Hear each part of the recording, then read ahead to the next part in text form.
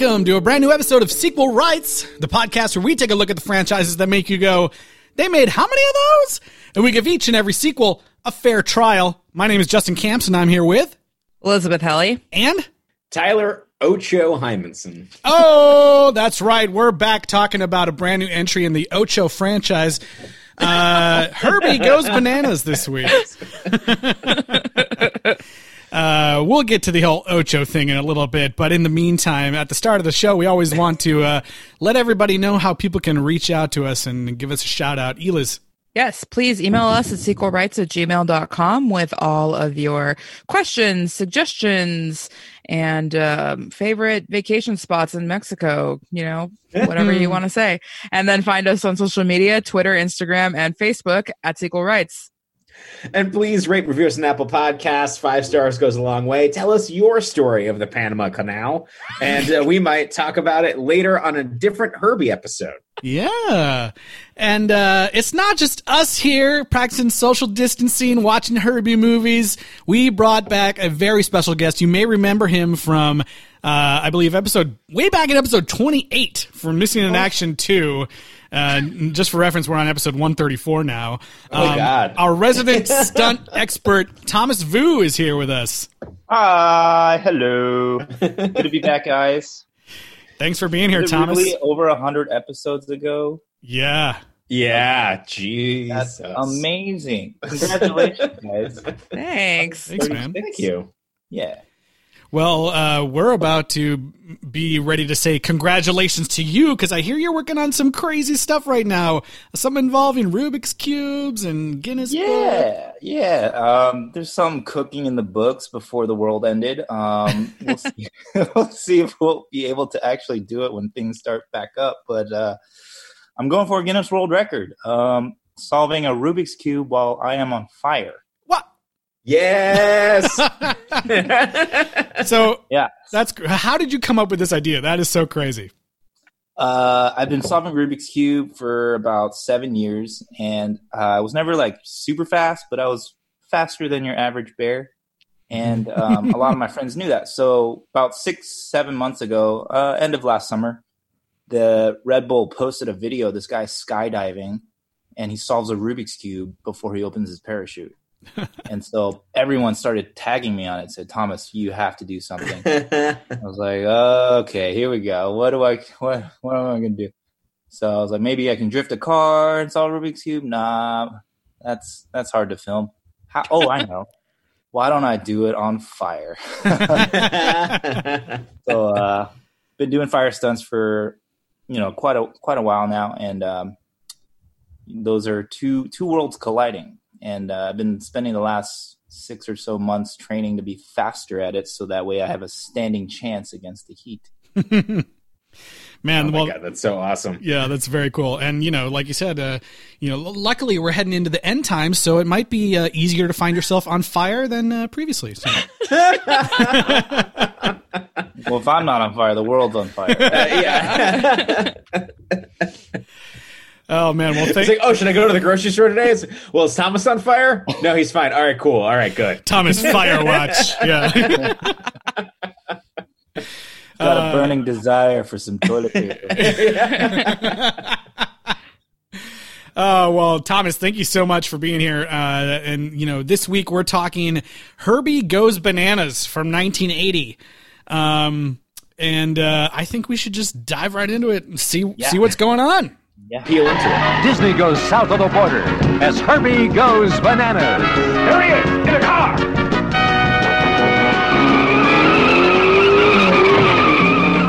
The Love Bug takes a trip on the Love Boat.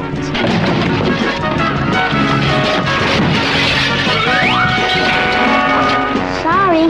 By the powers vested in me as the captain of this ship, I deem this vehicle a menace. I herewith commit it to the sea. A fate well deserved. But hang on to your taquitos as Herbie bounces back onto a different kind of track. Hang on to your Give taquitos. away the murder in the preview. I know, man. Hang on to your chiquitas. That that trailer just makes it sound like a Looney Tunes cartoon. It's like, I also, like, as I was watching this, I was like, okay, so The Love Boat was popular, so they just made this movie like take place on some version of The Love Boat, and then they said that in the trailer. Yeah. Hey man, that's marketing strategy. You gotta. Oh yeah, I have no issue with shamelessness. Well, and it is, I guess, an interesting twist on this car, movie to be like, we're going to put him in a really small and closed space and see what like funny hijinks he can get up into. Right, Speed 2 cruise control. Yeah. What if a car was on a boat? What if the car was on a boat? No way. And then James Cameron put that on Titanic. Yeah, that's true. Allegedly, I've never seen it. I don't know. Oh, that's true. Another true thing. So yeah, Herbie. Well, okay. So we start the movie. We're in Puerto Vallarta, and it's really filmed there. Yeah. Like, Yeah. They tore apart the town probably to film this. That is certainly a thing you can say about it. Yeah. Confirmed in the credits. Yes. And Panama as well. Yeah. Yeah. And go ahead. I was going to say a lot. This is from the first movie to the second movie, we had a lot of the same people back, and then now from the third movie to the fourth movie, we have like the same director, same composer. It's a lot of same people coming back, but a new cast of characters. I was happy the first time, Herbie started driving and going wild. I was like, the theme song's back, so at least like he went back to the source more a little bit this time with that theme song. Yeah. I gotta say that I was set up for disappointment for like this movie when the credits start to roll. They're like starring Cloris Leachman and Harvey Korman. And I'm like, oh shit, like this movie's gonna be funny. And it wasn't. It wasn't. I know. They're not in the way that you were hoping, right? It was hilarious. Yeah. The cast is not at their best in this movie. No. Otherwise, though, those two leads are amazing people. Yes. Well, it's funny because the villain in the 1969 Love Bug, I forget the actor now. Tomlinson? Yes. David Tomlinson. Yeah, David Tomlinson reminded me so much of Harvey Korman in Blazing Saddles. Oh, yeah. Like, he's basically, like, doing that thing. And so when I saw him in this, I was like, oh, that's amazing. Like, they're going to go back to that type of villain, that type of thing. And instead, the villain's, like, the main sheriff from the Killer Clowns from Outer Space. He's like, he's the captain of the Love Boat or whatever. He's the captain of the Love Boat. And he maybe we has have multiple villains, really. Yeah. We do. Yeah. It's a little confusing. But yeah, so in the beginning, these two white guys arrive in Puerto Vallarta. These two total bros. Ostensibly the nephew of Dean Jones from the previous films? I guess. Okay, so yeah, the point is that they're trying to pick up Herbie, and then Dean Jones, like, he left Herbie in Mexico because the car from the previous movie died? Is that what we're supposed to believe? It didn't make the turn, man. Just didn't make the turn. So it ended up at some junkyard, and yeah, he just sold Herbie, I guess, or left it in the care of some random dude and left it to his random nephew. Yeah, it doesn't make any sense. It was confusing. Like, I kept thinking that like the Giselle was going to show back up somewhere because the mechanic was like, the car didn't make the turn, and then Douglas just said it is here. So I thought like Herbie wanted to stay there because Giselle was also there, but then she never shows up in the movie or anything. I guess. So, I don't know. It's like she part of her is now part of the Panama Canal. Yeah, I guess. So they immediately get pickpocketed by this little boy, and I was like, there's no way this little boy is in the whole movie. I was like, he's gonna pickpocket them and it's gonna be so funny, and then that'll be it for this little kid. This little boy is the main character. The main character. Yeah. Little did you know. What's funny is how different times we live in 2020. I was watching this and I was like, why does this kid have his hands on these guys' butts. Reverse pedophilia. And then I was like, oh, he's stealing their wallets. Yeah. Idiot. It's like, oh, the 80s were just a friendlier time. Yeah. Well, it's like they wait like multiple scenes before they reveal that their wallets have been stolen. So you're just like, They do. yeah, you're waiting that whole time. Like, what happened there? Why was he so No, excited? they go through. So they talk after the scene that we first meet him. The two white bros get to talk through some Republican talking points first. Oh, God. They're like, yeah, that was- oh, well, it's so good he didn't have his hand out. Like that's a rare thing these days. He's like, it's an endangered species. Like, Species, ugh, yeah. God. We should probably hunt them, get a license, go to Africa. Jesus. Yeah, terrible. It was bad. Lots of cliche, horrible south of the border type stuff going on in here. The most racist movie of a series that has been kind of racist. Mm-hmm. Mm-hmm. Yeah. Thanks, But- Walt Disney. I mean, I feel like a lot of people living in this seaside town here did get paid for being walk-ons and extras and for sure. and using their businesses and their sets. So, and I mean, it wasn't really portraying most of them like badly. They were just kind of there. But yeah, it's he's like an orphaned street urchin that's just pickpocketing people. Yeah. But he's not, at least he's not like dumb or evil in any way. Yeah. He's just trying to survive. Yeah. Yeah. He's Aladdin. Yeah. Yeah. And Herbie's the carpet. Oh my True. True. So- Sorry, go ahead. Yeah, I was just gonna say the B plot is these dudes that are going to pilfer an Incan gold artifact and sell it for cash, and they also get their wallet stolen, and there's a slide in the wallet that they really didn't need at all, but apparently it's very important to the mission. Yeah, I guess they couldn't let it get out, but it's unclear if one of them is more excited for the Incan artifacts or the gold, because it's like, oh, you know what that means? An undiscovered civilization. Oh, Incan artifacts. And the other guy's like, no, gold. And he's like, ah, yes, gold. Yeah, and the one guy's name is Mr. Pringle, just like the. Yeah. I think it was Prindle actually, but I was like, Mr. Pringle from the Pringles can is all about that gold. Once he pops that gold, he just can't stop. That's right. He's obsessed.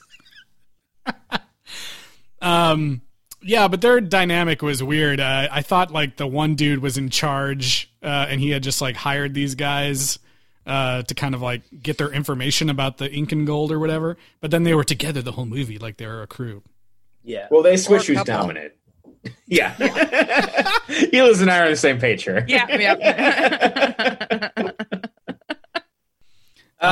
Right. So they get the car, they lose the car, they end up on a boat.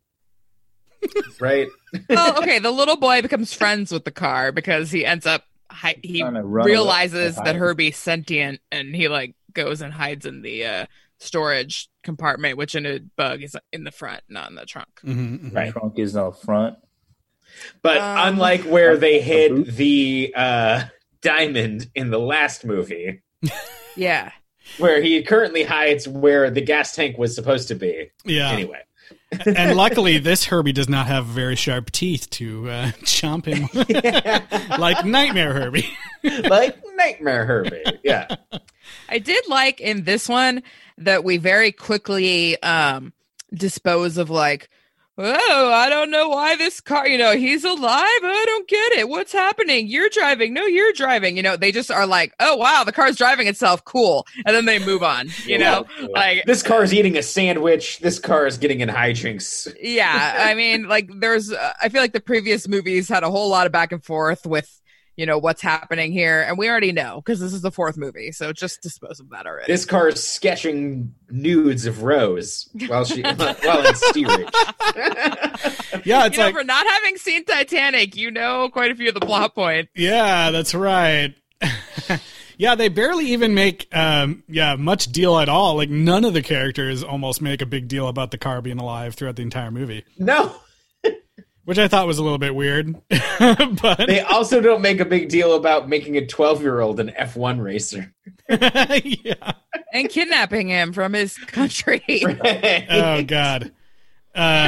So Eliz, I know it's a little bit early here, but I was curious about how excited you were. Like the entire time we've been talking about, oh yeah, this is like a family movie series, and but we've been mentioning that there's been no kids in all the movies, and now finally there's a kid who you can do a child star check-in on. Chitlins.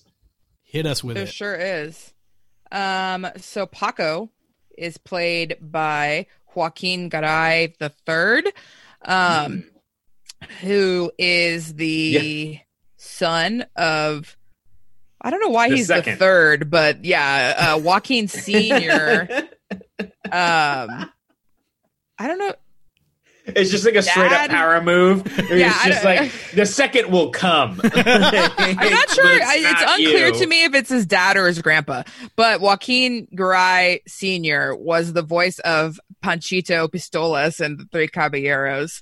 Oh shit! So he has had the whole family has had a relationship with Disney, and so I'm assuming that's how this kid got the role. And he's Southern California native. He's not actually from Mexico, Mexican American. And yeah, so his dad is a pretty famous Disney voice. And so then they picked him for this movie. And now, his daughter, I forget her name. Her name is, Carmina Garay. She is in, The Diary of a Future President on Disney Plus. She's one of the friends, and she was also on Pen 15 and a bunch of other like shows. So she is having a lot of success, and he's still around acting. He did a bunch of movies and shorts around LA, and he's a teacher now. Nice. That's awesome. So yeah, another interesting kind of child star check-in related fact about this movie is that it's produced by Kevin Corcoran, who's better known as an actor in Disney movies. When he was a little boy, he was in Old Yeller, Swiss Family Robinson, and Mickey Mouse Club. He's Moochie. So he grew up and still continued to work for Disney producing films. Nice. Climbing up the ranks. Yeah. But they probably gave him eye drops a couple times, but I thought that Paco was pretty cute and pretty entertaining. I liked seeing Herbie interact with a little kid. I will say that we have had a lot of sequels where, hey, add a kid is the usually second or third. I appreciate that this took it to the fourth, and we've had to deal with a lot of fairly irritating children. And I think that he's pretty good on the sequel rights scale of, hey, let's add a kid to the movie. Yeah. I think that he's near the top, actually. Pretty believable, pretty charismatic, and pretty fun. It might be because the rest of the cast is just so irritating. Also, I think we've seen enough. We've seen now 3 movies of like grown men yelling at Herbie like he's a baby or something, like a toddler who can't control himself, or a dog. And like, I mean, I think the kid and Herbie like relationship dynamic makes sense. Yeah, makes way more sense. I mean, we go from The Love Bug, where Herbie is going to commit suicide and jump off the bridge, to this movie where he's forced to walk the plank off a cruise ship. The humans finally get their revenge. Walked him off the plank. Tipped him off the plank. Yeah. Yeah, he's like, it's the law of the sea.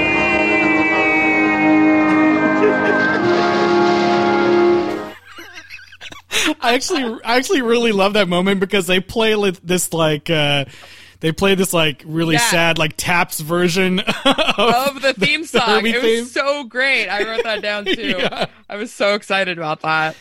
I'm only abiding by the laws of the sea. Yeah, I couldn't remember this guy's name, so I just called him in my notes Captain Gangrape, because before he even gets involved with Herbie, all he is talking about is about like pirates and seamen raping women on boats. There's a point in this movie. Conversation. There's a point in this movie where I, as a super sophisticated scholar of film, that I pride myself to be, that I took a photo of Harvey Korman saying, "Seaman, do your duty." How could you, Eliz, though, how could you not remember his name after this moment in the movie? It's Aunt Louise. And Captain Blythe? Oh, yeah. I do remember Aunt Louise. Captain Blythe? In my mind, his name was already Captain Gangrape, so... Captain Blythe is actually a pretty famous literary reference to Mutiny on the Bounty. Okay. Which is not funny. Yeah. So, Thomas, at this point in the movie, walking the plank murder, have you seen any stunts that you found interesting? In the very early on, in the town, Herbie does like a wheelie. Oh yeah. Uh-huh. And if you watch it over again, the film footage itself looks kind of funky, like it was sped up or choppy or something. So it leads me to believe that something went awry to where they couldn't do an actual wheelie. Or maybe, I don't know, they actually did it, and then that's the way they salvaged the footage. But the wheelie itself was very, very vertical. And when you see cars do wheelies, like on a monster truck, you'll see them do a wheelie, but they have these casters in the back of them, so they don't like backflip over to the head or like fall onto their head side. And so, with this car, you don't really have that, or you don't see it, and so they hide it really well. And it caught me off guard a little bit when I was watching it. So I was like, I wonder how they did that, or I wonder what they did to do that, because this was filmed back in 1979, and right, the technology they had back then isn't quite what we have today. Well, I think they were doing the wheelie even back in the first movie. It's like his signature move is the wheelie kind Takeoff, of. yeah. But as far as car stunts go, that was one there. There was a lot of like basic stunt car slide sequences, like when the policemen were flying in, and a lot of basic stunt stuff. I was really hoping to see some more like car flips, but we hadn't seen that yet so far in the movie. Does it happen later in the movie? I can't remember. I don't know if he flips. I don't think there's any. No. This movie ends when it gets to the part that I was excited to see, which was You wanted racing. I wanted racing. Yeah, yes. Yeah. Me too. The whole time I was like, all right, are we going to be on this boat the entire It is a classic Jason Takes Manhattan situation. It is, again. But yeah, I noticed when Herbie was driving around in the bowels of the boat with Paco and the Italian wiper man, whatever he was. Ever since the second movie, I feel like whenever a crew of like goons runs after Herbie, they're like required to run in like a straight line in unison, like as they're going after him, and it just looks ridiculous. Yeah. Like, even the sound design, it was like foot soldiers marching. Yeah. And then at one point, he also plows through a bunch of crates that are containing possibly priceless artifacts. Right. So, womp womp. Yeah. Right. So like, these guys are trying to get gold. There is a character that ostensibly cares about Mexican culture, but she's white. She's so ugly with those glasses on. Ew. Oh God, yeah, she's hideous. Yeah, we get a she's all that moment here. I would never date her with those glasses on. No way. With those glasses, yeah. Whoa, but take the glasses off. Stunner in my book. Yeah. Glasses on for me, please. Yeah. I thought that was so stupid. He literally takes them off like, you could be so beautiful. You could be so pretty on the dance floor. She's like, no, I need these to see. Yeah. Seriously. But Melissa. So yeah, that's what's her name? Melissa. Yeah. And Aunt Louise, who is Cloris Leachman. They're basically just like on a cruise so she can go study Latin American culture, but her aunt just really wants to get laid. Right. Yeah. With Captain Blythe. Classic Leachman. Thirsty. Yes. She really was. That's her prime directive, yeah. So, You know what else I so thought really funny is that when they had like the masquerade ball or like the costume yeah. party, like who goes on a cruise ship and brings a full-on costume, like a Halloween costume? I guess if they tell you in advance. No, it's pre-COVID. You just go into the costume closet and you just Yeah. get something that somebody else wore on the past voyage. Probably. Could These be. weren't just like basic masks. These were like No. full-on cosplay Yeah. costumes. Yeah. You She's guys, dressed this up was like a whole Bo Peep. Eyes Wide Shut orgy. If you haven't seen this movie.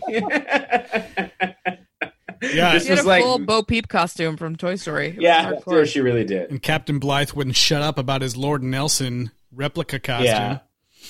Codpiece. He was so obsessed with all the Spanish Armada stuff, yeah.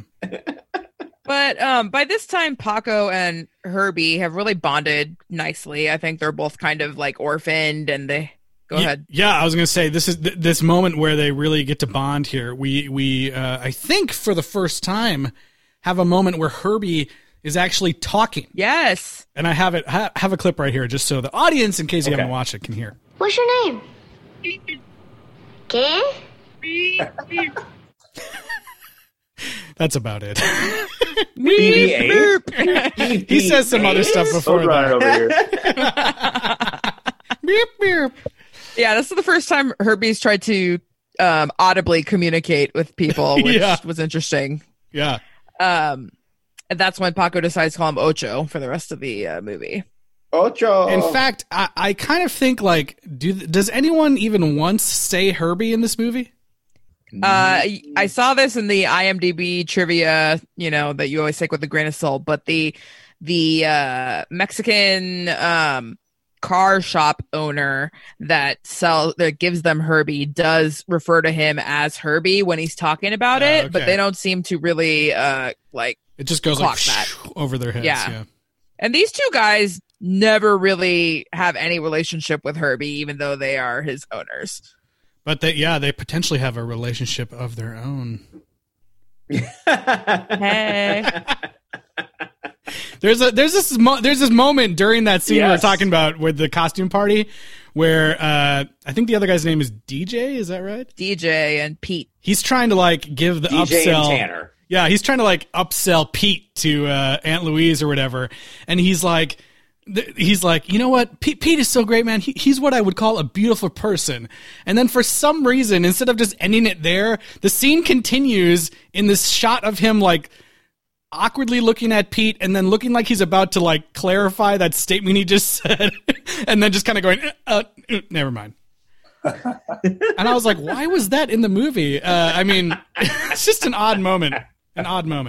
It's fine if he thinks he's a beautiful person, but it why just they- felt like a moment of truth, and they wanted to Yeah. keep it in. There's just so many characters in this movie. I don't know why you needed two kind of nondescript white guys. Like, Yeah. I guess one's more of a like.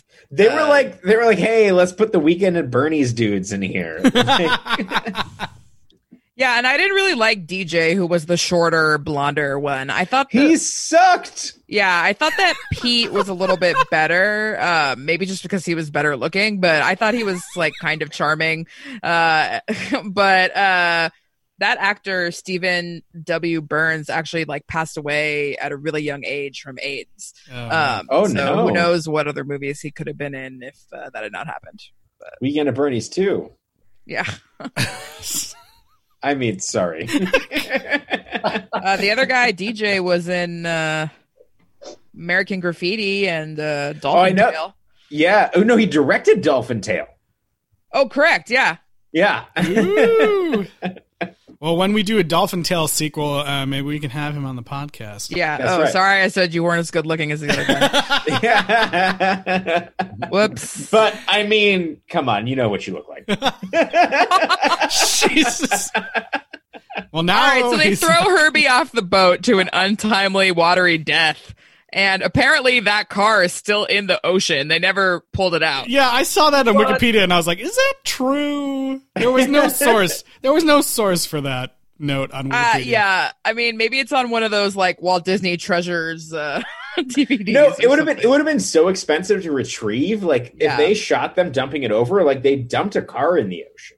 Yeah. Back then, it was like whatever, you know. Yeah. So, Yeah. someday Like, James Cameron will find I thought it. of was like, I'm sure they had to have retrieved it, right? Like, make the car float and then just go get it. Yeah. But I guess apparently it's still in the ocean. It was right Yeah. there. Nowadays, you would have had to have inflatable packs to retrieve it, but back in the 1980s, off the coast of Mexico, that's Walt Disney, baby. I did. No, he's long gone by now. I did love this Herbie gets murdered moment. Yeah. He doesn't actually die, but It really. I kept thinking something was going to happen, and then he was going to escape, but he for sure doesn't. And But the boy's like crying, and the I know. cabin. He's like, I like the fact. Herbie's like spinning his wheels. yeah. It does He's like it making does sound like help me. Yeah, he's like, It does raise the question of how Herbie escaped Nazi Germany. So How long has he been alive? he's used to execution. He was only born in 1963 or whatever. So, I don't believe it. You faked it. I just He love has ties in Brazil. I just love that, like we said before, the whole movie, like, no one is ever like, holy shit, this car's alive. But they thought that the car was like, something was fucking up with this car enough that they had to throw it off the boat. Yeah, no, there's one guy who calls the captain, and he's like, it's my sandwich. Yeah, My chicken. that guy was terrible. I have that soundbite too of him being like, What's up with the play chicken? Who taking my chicken? who taking my chicken? Like, why'd they have Well, to and make at him this talk point, like that? Aunt Louise has invested in these two guys, and she's actually like the financial owner of the car at this point. And Captain Blythe is like on his way to the execution, and she tries to stop him on the ladder. And instead of saying like, "That's my property, you can't just throw it off," She's like, no, I'll bone you.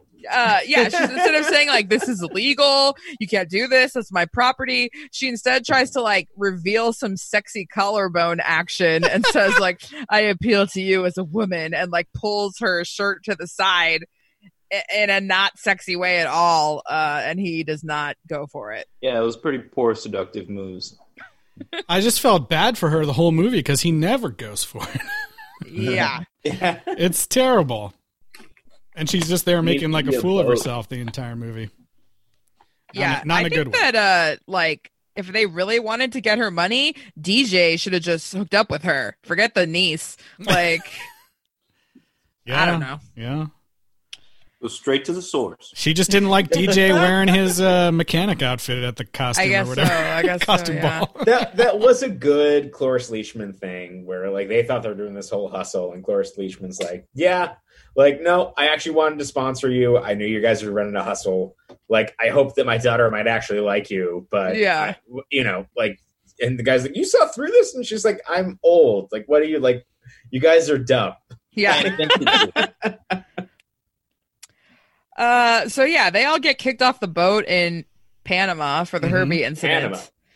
Panama. And the kid just escapes from the authorities, and so now he's just running wild in a foreign country. And For Herbie, most of the movie. Puerto Vallarta's miraculously- short round is what Yes. his Herbie miraculously shows up at the locks. Is that what you call them? no, the Panama Canal. Yeah. Yeah. So he's there, and he somehow We got survived there. the ocean. Which was Floating up on the cool. shore of this embankment. Yeah, he makes it all the way there, but then is like about to die when he like sees the shore. He's like, I gotta say, this helicopter footage of the Panama Canal made me underwhelmed. Like, I guess I'd never actually seen footage of it. And it looked kind of bullshit. Like, I was like, oh, one of the greatest engineering feats of all time. And it's like, Back in the 80s. yeah. yeah, now it probably looks totally badass. You have no Yeah, it idea. looks dumb. Just wait until Michael Bay films there and it'll look Yeah. dope as fuck. Anyway, so yeah, Herbie goes through the Panama Canal and then almost dies. And then gets attacked by stereotypes. Yeah, some random men help Paco pull Herbie out of the water. And one of which is definitely a white guy. Yeah. Yes, the meanest one was the white guy, which I was like, all right, whatever. At least they did that. They think that Herbie's like dead, and Paco like makes an entire like grave site for him. He lines the whole thing with rocks. He makes a little cross out of sticks, and then he says like "Vaya con Dios" and like cries and like walks away from him. And then like Patrick Swayze goes and like paddles out to the ocean. Yeah. But anyways, Herbie starts coming back to life, and then those men immediately try to steal him from Paco. Mm-mm. Which didn't make any sense to me, because they were all making fun of Herbie, saying it's a piece of junk. Yeah, but one of them's like, yeah, but a piece of junk could be worth money.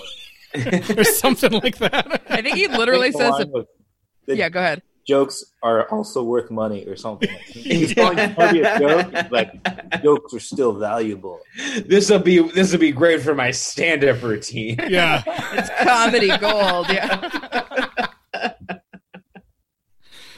But anyway, Paco escapes, and then he immediately defaces Herbie's famous logo with red paint to write taxi. Right. Yeah. I like how this kid's immediately like, yeah, I'm going to be a taxi driver in Panama now. That's my He's got a car, and that's where he is. I mean, he seems at home there. Yeah. This is the moment I wanted to see what you guys thought of. We get a musical first for the Herbie series. Oh where my God! Frank Duvall has written 2 songs for this movie, and one of them I had. The first song I was like, I don't even remember where that song was in the movie. I had to go back. Yeah, I had to go back and look at it. But this one at this moment is very featured. It's called "I Found a New Friend" by Frank Duvall, and it has one of my favorite little moments in the song here. It's like a bunch of kids singing. It's really cute, and this is the line I love the most. And I bet you a banana, you'll have a new friend. Oh, it's so cute! Oh, you skipped the part where they go F-R-E-N-D, friend. Well, I can't play the whole thing. We'll probably have it at the end of the episode. I like how this song uses Spanish sparsely. Hey, but they're able to work in the word banana, which I was like, at this point in the movie, I'm like, all right, we're halfway through the movie. There's fucking nobody's gone bananas. I don't see any bananas. Not that I was expecting there to be literal bananas. I mean, but then by the end of the movie, this movie should be called Herbie Gets Bananas. Yeah. Yes. I do bet you a banana that you get a new friend. That song was brilliant. It was cute. Herbie rides like the Pied Piper through the village, and all the children come out and follow Herbie and Paco through the valley in a beautiful, like, I don't know, parade. Yeah, it had a really classic Disney sound to it, like, children's chorus and everything. It was cute. I liked it. Yeah, I think by the 4th movie, they're like, you know what? Let's make this super kid friendly. Fuck it. And then he just falls out. We're going to have a song. We're going to have kids dancing. We're going to have them. Yeah. We're going to have them just riding around Panama like it ain't no thing. Like, yeah, like a child in the driver's seat. And this is a Parent Trap movie. Yeah. By the way, we didn't mention when Paco was on the boat, they put him in a cage and give him a mattress on the ground. And I was like, that's right. Kids in cages. Well, Captain Blythe later in the movie says, "You people." He does. Comprende when you want to. Which is just oh, it's a line. Yikes. Yeah. Not great. So I don't know what happens then. They find him again somehow. Oh, the evil guy tells him to find the slide. What? The 3 evil guys magically find the kid every single time. Yeah. There's a moment where they're kidnapping the kid out of a bar, and the bartender's just like, whatever. Happens all the time here. Bot. Yeah. It's happening in a public place, and no one's trying to stop these dudes carrying this kid out the door. Well, yeah, no, like the kid punches them, and then she's like, "We're from social services," and he's like, "No, they're not," and they're like, "We'll handle it." And the guy's like, "Fine, whatever." Oh, that's not even the one. Justin's talking about when they take him away from the bar, and the bartender's like, "Oh, right, happens yeah, all okay. the time." Yeah. They cut to the bartender, yeah. and he just looks over like, meh, another kid out the door, whatever. Paid to look the other way. So everybody ends up back with Herbie. Oh no, there's a bus that they just like.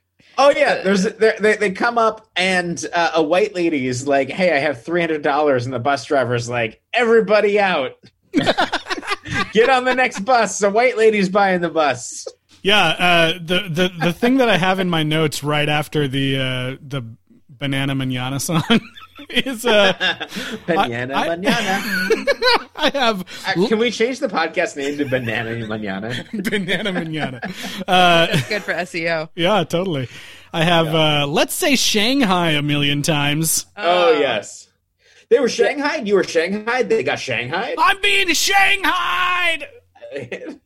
Captain Someone Blythe explained screams. that to me. I was really confused at that moment.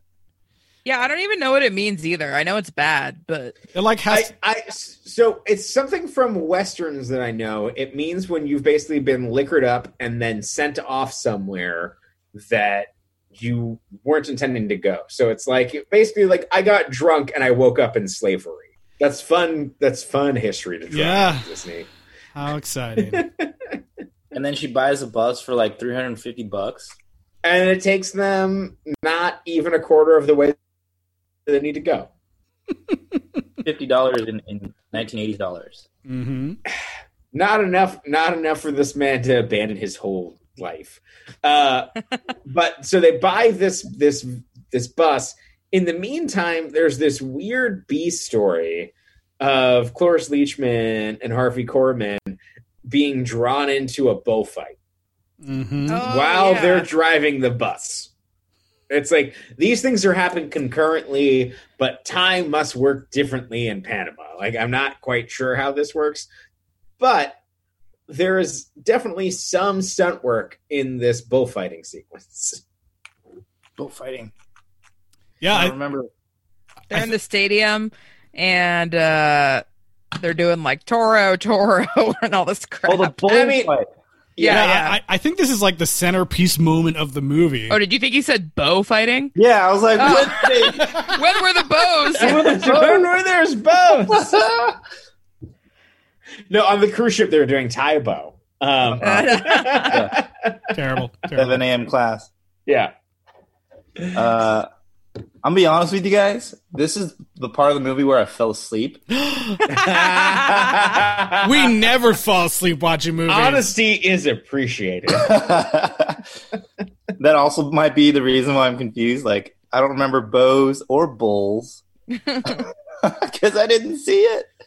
I mean, it wasn't really a lot of stunts. It was like a car turned over in a bullfighting arena with some stock footage, and then A lot of it was just the hood popping up and down with Yeah. the red flag on it. In fact, there's a moment. There's a moment where like the bullfighting cape or whatever it's called is like over the windshield of Herbie, so that you can like clearly not see whatever driver is in the front seat driving the car. right. Yeah, that's the thing too. Is like a lot of these scenes I was watching that I was awake for. It's either done by stunts or done by the effects team. So, Yeah. you know, when it's not like a specific driving sequence, the effects department will take over and they'll essentially puppeteer, you know, half of a car or just a portion of the car that they can maneuver in a way for camera. And then, so when it's like in this scene, the windshield's covered by a cape or by bananas or what have you, it most likely, you know, is puppeteered by effects or something to that effect. And then when it comes to like a wider scene where a car is actually driving, then they'll probably have a specialized vehicle that was doctored up so that the driver can see. Mm-hmm. Like a lot of the driving sequences where you don't see a driver in the driver's seat, he's probably in the front trunk or laying down behind the driver's seat or something Yeah. in a way that he can still see and still drive safely. Which is one of the things there was a featurette on this season of Westworld for all the futuristic cars. Like there's a little hidey hole of where they're driving them. If you want a good example of that. Yeah. Yeah. Technology nowadays, they have, they'll set up an entire driving, like cockpit on top of a car. So you'll have the car itself, and then sitting on top of the car, there's a unit that, there's another driver sitting on top that has their own steering wheel, their own set of pedals, so they can control the car completely. And then the actors are able to perform their lines within the vehicle and not worry about driving. And that way you'll still get like dynamic driving action with your actors, but then with the precision of stunt drivers. Nice. Yeah, I mean, it wasn't like there was some, I'm sure it's really difficult to drive kind of in those like tight circles it was doing, and trying to give Herbie like the life and motions of a matador in that moment. I'm sure that's not like an easy thing to do, but it was not immediately visually impressive. Yeah. Well, yeah, I mean, it's not going to be like Fast and the Furious level. Right. I'm just saying, like, I know, I'm sure that's hard to do. Like that sequence is the thumbnail on Disney Plus. Yeah, exactly. It's like the main. That's what I'm saying. It's like the main centerpiece of the movie. I think they even mention it in the trailer, and they show it. It's one of the main scenes in the trailer. So I'm just saying, I wasn't impressed. Yeah, and they broke the plot of the movie where both things were happening at the same time. It's just like, here's two characters that were like B characters, and now they're A characters because they're trapped inside this car. Yeah. And again, I don't know if the audience at the bullfighting ring, arena, like thought that a kid was driving the car the whole time or what, but they're totally impressed by the whole thing. And Herbie wins the bullfight apparently, and they're all super excited about it. They clap for like 10 minutes and then surround them all and then keep clapping and then like... Guys, I don't know if you know, but a bullfight usually ends when the matador kills the bull. Yeah, not in a Disney movie it doesn't. The bull just is tired and goes home. And Captain Blythe has a mental breakdown while receiving adulation from the crowd. Yeah. Sounds like I need to go back and watch this scene. So they all end up back. No, you all don't. 5 adults end up back with Herbie. And moments later, like this is literally a 10-minute sequence of the movie. This was because the bad guys have kidnapped Paco, and so all the adult characters are back with Herbie, and they don't really question where he's going. They just accept that Herbie's driving them somewhere, possibly to save the little boy. Right. At some point, somebody says he's not Lassie, and then they all just buy onto the idea that he's Lassie. Yeah, when he's like, "It's a car, woman, not Lassie." I'm like, I have that. I was like, this moment when they all get back together, like, is the, I can believe a talking car. I can believe a car that drives on its own. But can I believe that all 6 of those people were fit in that one car? No! Too many people in that car. I was like, they got all 6 of those people in there. Like, it looks so uncomfortable. I didn't buy it. It was like, well, in the 1969 Love Bug, it's like they had 3 people in the race car, which, races are not about weight and people in the car at all. Yeah. But like, let's up that ante. Let's put 6 people in this bug. I also I also need to reflect on the most disappointing moment in the movie for me personally. There's a moment, and it's all my fault. There's nothing in the movie, in the the context of the movie, the text of the film, that would make me think that this was going to happen. I was hoping against hope that this was about to happen in this moment. There's a part where Paco gets taken by Mr. Pringle, or whatever his fucking name is, and they kidnap him, and they're in a plane, and we're getting a little bit of a Fast and Furious, like Herbie's chasing the plane, right, and he's gonna catch up, and they're like, oh my god, what is he gonna do? Is he gonna bite the plane or whatever? And in this moment, I had the hope that as the plane took off, Herbie would also fly after it. Yes. Yeah. Or And I take a jump. I was so sad when he just was like, never mind. I'll turn around and go It's find like, someone this else. car swam across the Atlantic Ocean. I know. Like, that would have been the moment. That would have, if he had flown in that moment, I think I would have given this movie a better score. What?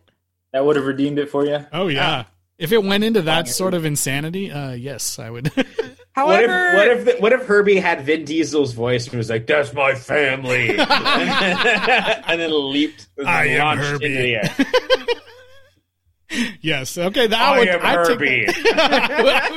I would take that too. I would take that. well, when the movie was called Herbie Goes Bananas, did anybody guess that Herbie would literally be completely covered in bananas at some point? No. No, So I thought that the stunt driving would be the most insane yet, and it was the tamest by far. Yeah. I don't know about that. I thought think it like he maybe was better gonna than- go crazy, but he didn't really. No, Yeah. like all the other movies had at least like some crazy second unit stuff that was cut in. Like this movie did not have. I would had say he went more bananas in the last film trying to get laid than he does in this movie dealing with a Yes, kid. that's true. Thomas, were you going to say something about the bananas?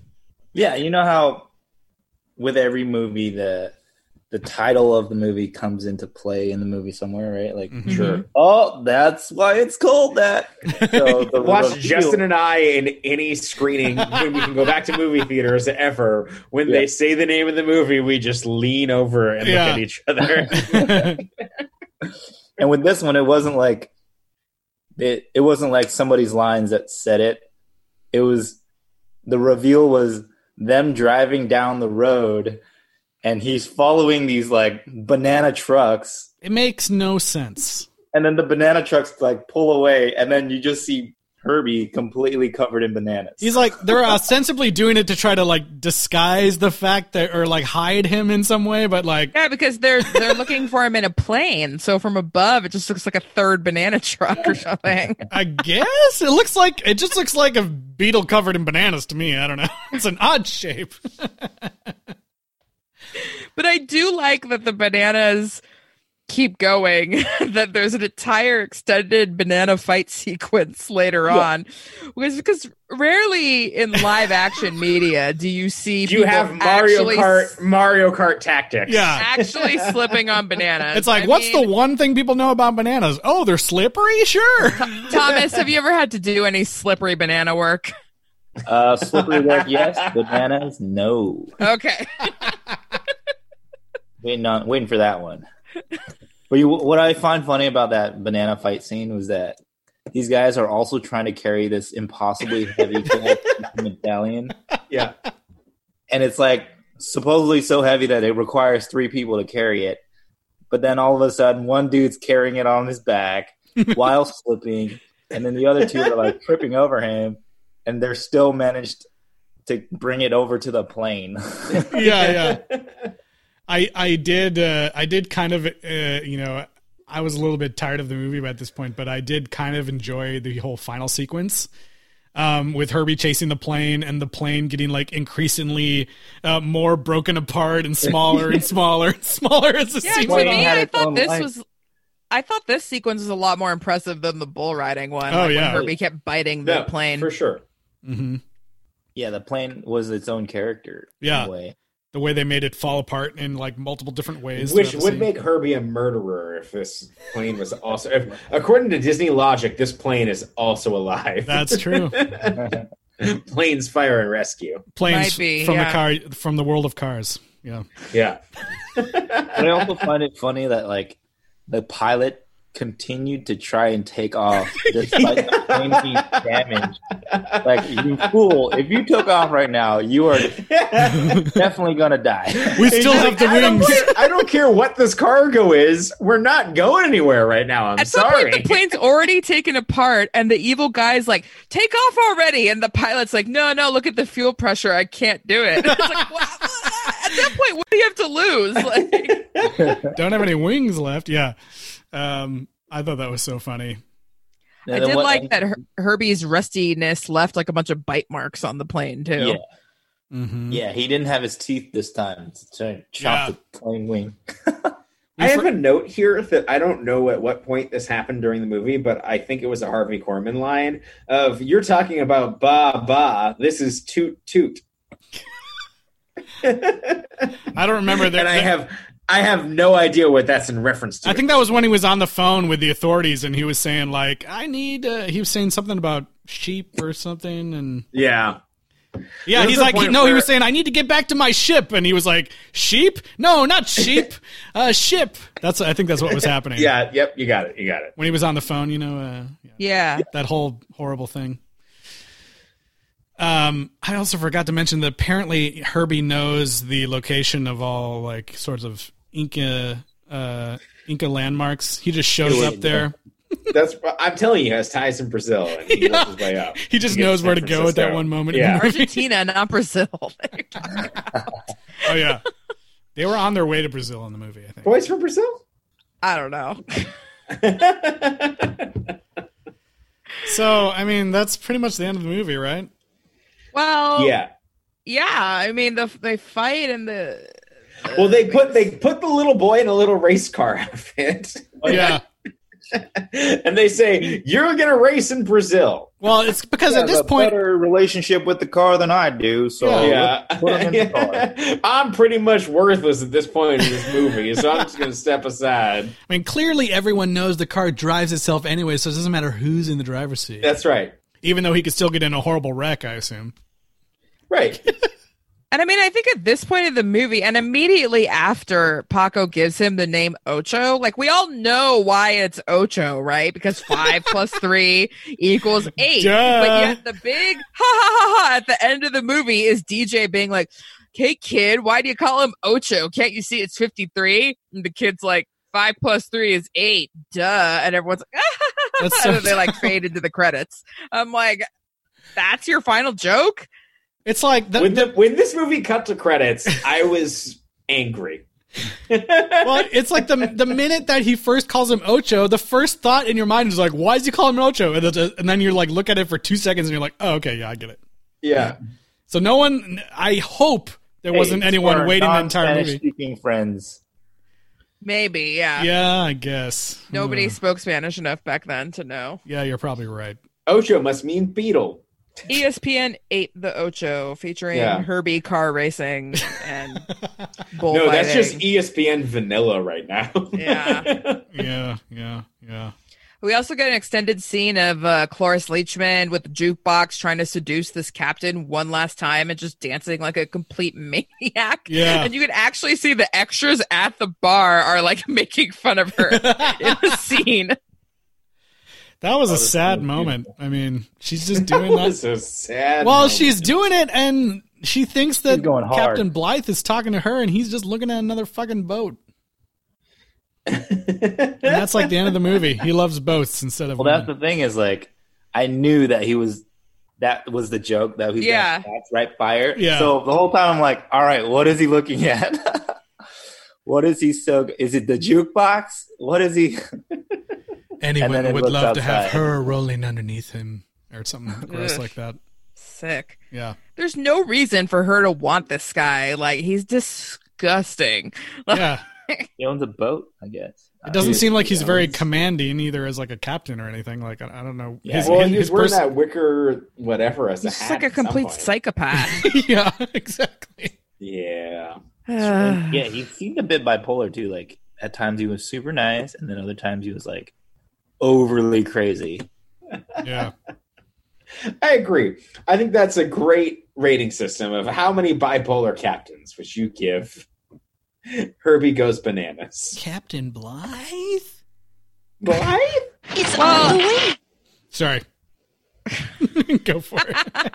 I was gonna say you're probably gonna think I'm bananas, but I'm gonna give this one actually a 6 because I know you guys maybe didn't like it as much as the last two, but I liked it more than the last two because I just thought that the character of Paco and like Herbie's personality were a lot better in this one than the last one. And then just being a little bitch. Yeah, we talked about how like Herbie was just kind of like a little stinker for no reason in the last two movies. And in this movie, he's actually helping someone again, and he has a nice relationship with someone. And I thought the kid was cute. I thought the song was freaking hilarious. That was by far my favorite scene in the movie, the Pied Piper situation. And yeah, I don't know. I know why it's bad, but I still would rather probably watch this compared to Monte Carlo and Rides Again. Interesting. Well, I think the character Melissa has some words for anyone who may be interested in checking out this movie. She has some advice for you. I'm sure you'd find a cold six-pack much more exciting. Well, that's just a given. I mean, yeah. I have that note down too. God bless you. That being said, Melissa, I think I'm going to give this the same as the last movie, a 4, because again, it was like not quite fully reaching what I think is the potential for a Herbie film. But also, yeah, like Elis said, there's some nice moments. Like the relationship between Paco and Ocho are really good in this movie.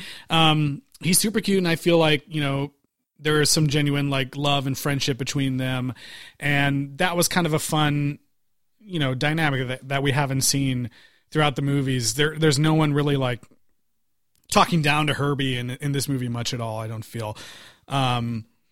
At least not in any emotionally damaging type of way. They do throw him off a off a boat. That's just one crazy guy. Yeah, but that guy's nuts. Execute him. Yeah, it's not a good character that's being mean to him for no reason. Exactly. It's not his his best friend being mean. Exactly. I think again we could do without some of the uncomfortable moments of the time that are throughout this series, but it seems like that's something that we've had to deal with in every movie. But yeah, I feel like this is a good family film. It's decent. It's mostly harmless. I don't know. I give it four bipolar captains out of 10. I think I too am going to give it 4 bipolar captains. I think that it's fairly innocuous. And they thought that they could rely on the star power of Cloris Leachman and Harvey Korman, and they obviously carved out a whole 15-minute sequence of the movie to highlight them and to make that chemistry, or to give these two comedic actors that I love, that I think are funny in pretty much everything, and bored me to tears and put Thomas to sleep. Yeah, exactly. Yep. And I think that just, and that was like the one job you guys gave me was to watch the movie so we can talk about it. That's all you have to do. No. What I'm saying to you is that that's not your fault. Yeah. I'm saying that you were right. I when I was watching the credits, I got very excited, and that raised my expectations of this movie, because these are two people that I was excited to see this movie. I was like, I could totally see how they work in this, and it's pretty lame. That's so 4 bipolar captains. Thomas, what about you? I'm gonna go give it a nice score. Other than everything you guys have talked about, I think story-wise, watching it is obviously not gonna be your cup of tea, but I'm gonna give this a 7. 7 bipolar captains, because any movies from this era was in a different time of filmmaking where things were much more challenging to pull off, and they were able to do some pretty magical stuff with the car, puppeteering, special effects, stunts, and they were all practical. And so if you have an appreciation for how to make a film or the tricks of the trade, then this movie is right up there, because you watch a sequence and you're like, man, they pulled it off practically. And it's a beautiful thing to try and analyze. Can you do most of the things that Herbie did in this movie? As a driver? Yeah. Yes. At least I think I can. No, I'm pretty sure I can. They didn't really push the boundaries of stunt driving in this particular film. There are definitely a lot of stunt driving things I can't do, but for this one, they kind of, like we mentioned earlier, it wasn't as action heavy for the car as some of the other films.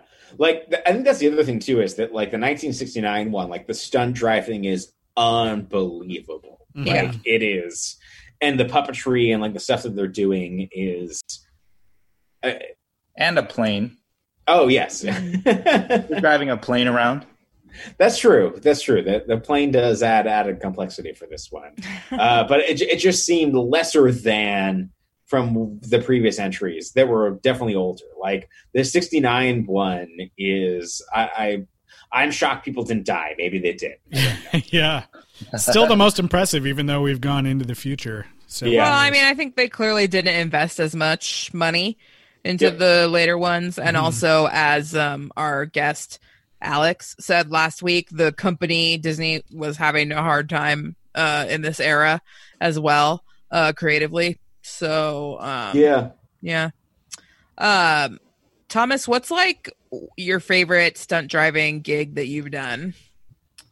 There was one, well, pretty much every stunt driving gig I do is a lot of fun, simply because you show up, you sit in a car, and you just drive all day. And it's so much fun to slide cars around. Not one that I particularly got paid for, but one that I did was the Bottle Cap Challenge. And for those of you who may not know, the Bottle Cap Challenge is where you try and kick the bottle cap off the top of a bottle by spinning it open by kicking it. And so it took the internet by craze, and everybody was doing their like roundhouse kicks or their spinning hook kicks to try and kick the bottle off. And people got creative with it, like jumping, blindfolded, backflips. And so I took my drift car out and I opened it with my car. That's awesome. Very cool. We need to link to that because I want to see it. Yeah, I'll send you guys the link so you can watch it. Do it. So, where can people follow you to keep up with the Rubik's Cube record and whatever else you've got going on? Yeah, I'm doing a lot of my social media on my Instagram, which is at SeeVuPlay, see.vu.play. SeeVuPlay. Well, I think that's going to bring us to the end of our episode about how Herbie goes bananas in 1980. And we'll be coming at you next week with another Herbie episode. We're not quite to Lindsay Lohan yet. We got one more stop before we get there. And I believe they made 6 of these. Yeah, it's crazy. And this time we're going all the way to 1997 for actually a TV movie called The Love Bug. And I don't want to spoil it here, but you're going to want to tune in next week, I think, because there are some crazy people involved in this movie, and I just don't want to give it away. You can look it up, obviously. But... Ronald Reagan? No way. He voices the Love Bug? Stay tuned for that. And also, while you're at it, you can email us at sequelrights@gmail.com or reach out to us on social media on Twitter, Instagram, and Facebook at Sequel Rights. And dig into the archive. There's a lot of stuff that's streaming now. There's a lot of movies that we've gone through. A lot of people have been watching the Home Alone movies, which I've seen that we did a whole series on. And if you're going through and you leave a review of something that you've been binging or something that you've listened to, we'd really appreciate it. And the archive's there. Even if you don't listen to us, go through our episodes to see what you should binge next. There's a comprehensive list at this point. Well, Thomas, thanks for being here, man. It's been awesome to have your perspective on this episode. Absolutely. Thanks for having me, guys. This was a lot of fun. Sweet. We'll see everyone next week for The Love Bug 1997. Our friend. It takes one to be one. Take some time till the lights start shining on a friendship. A friend. Step up if you need one. Stick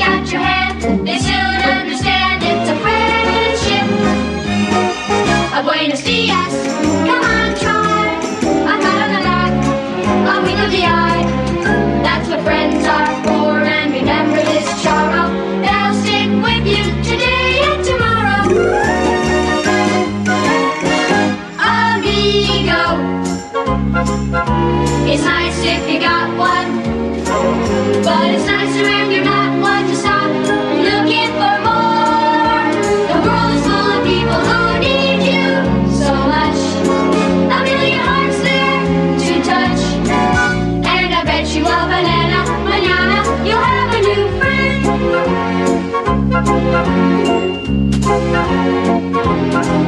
And I bet you a banana, manana, you'll have a new friend.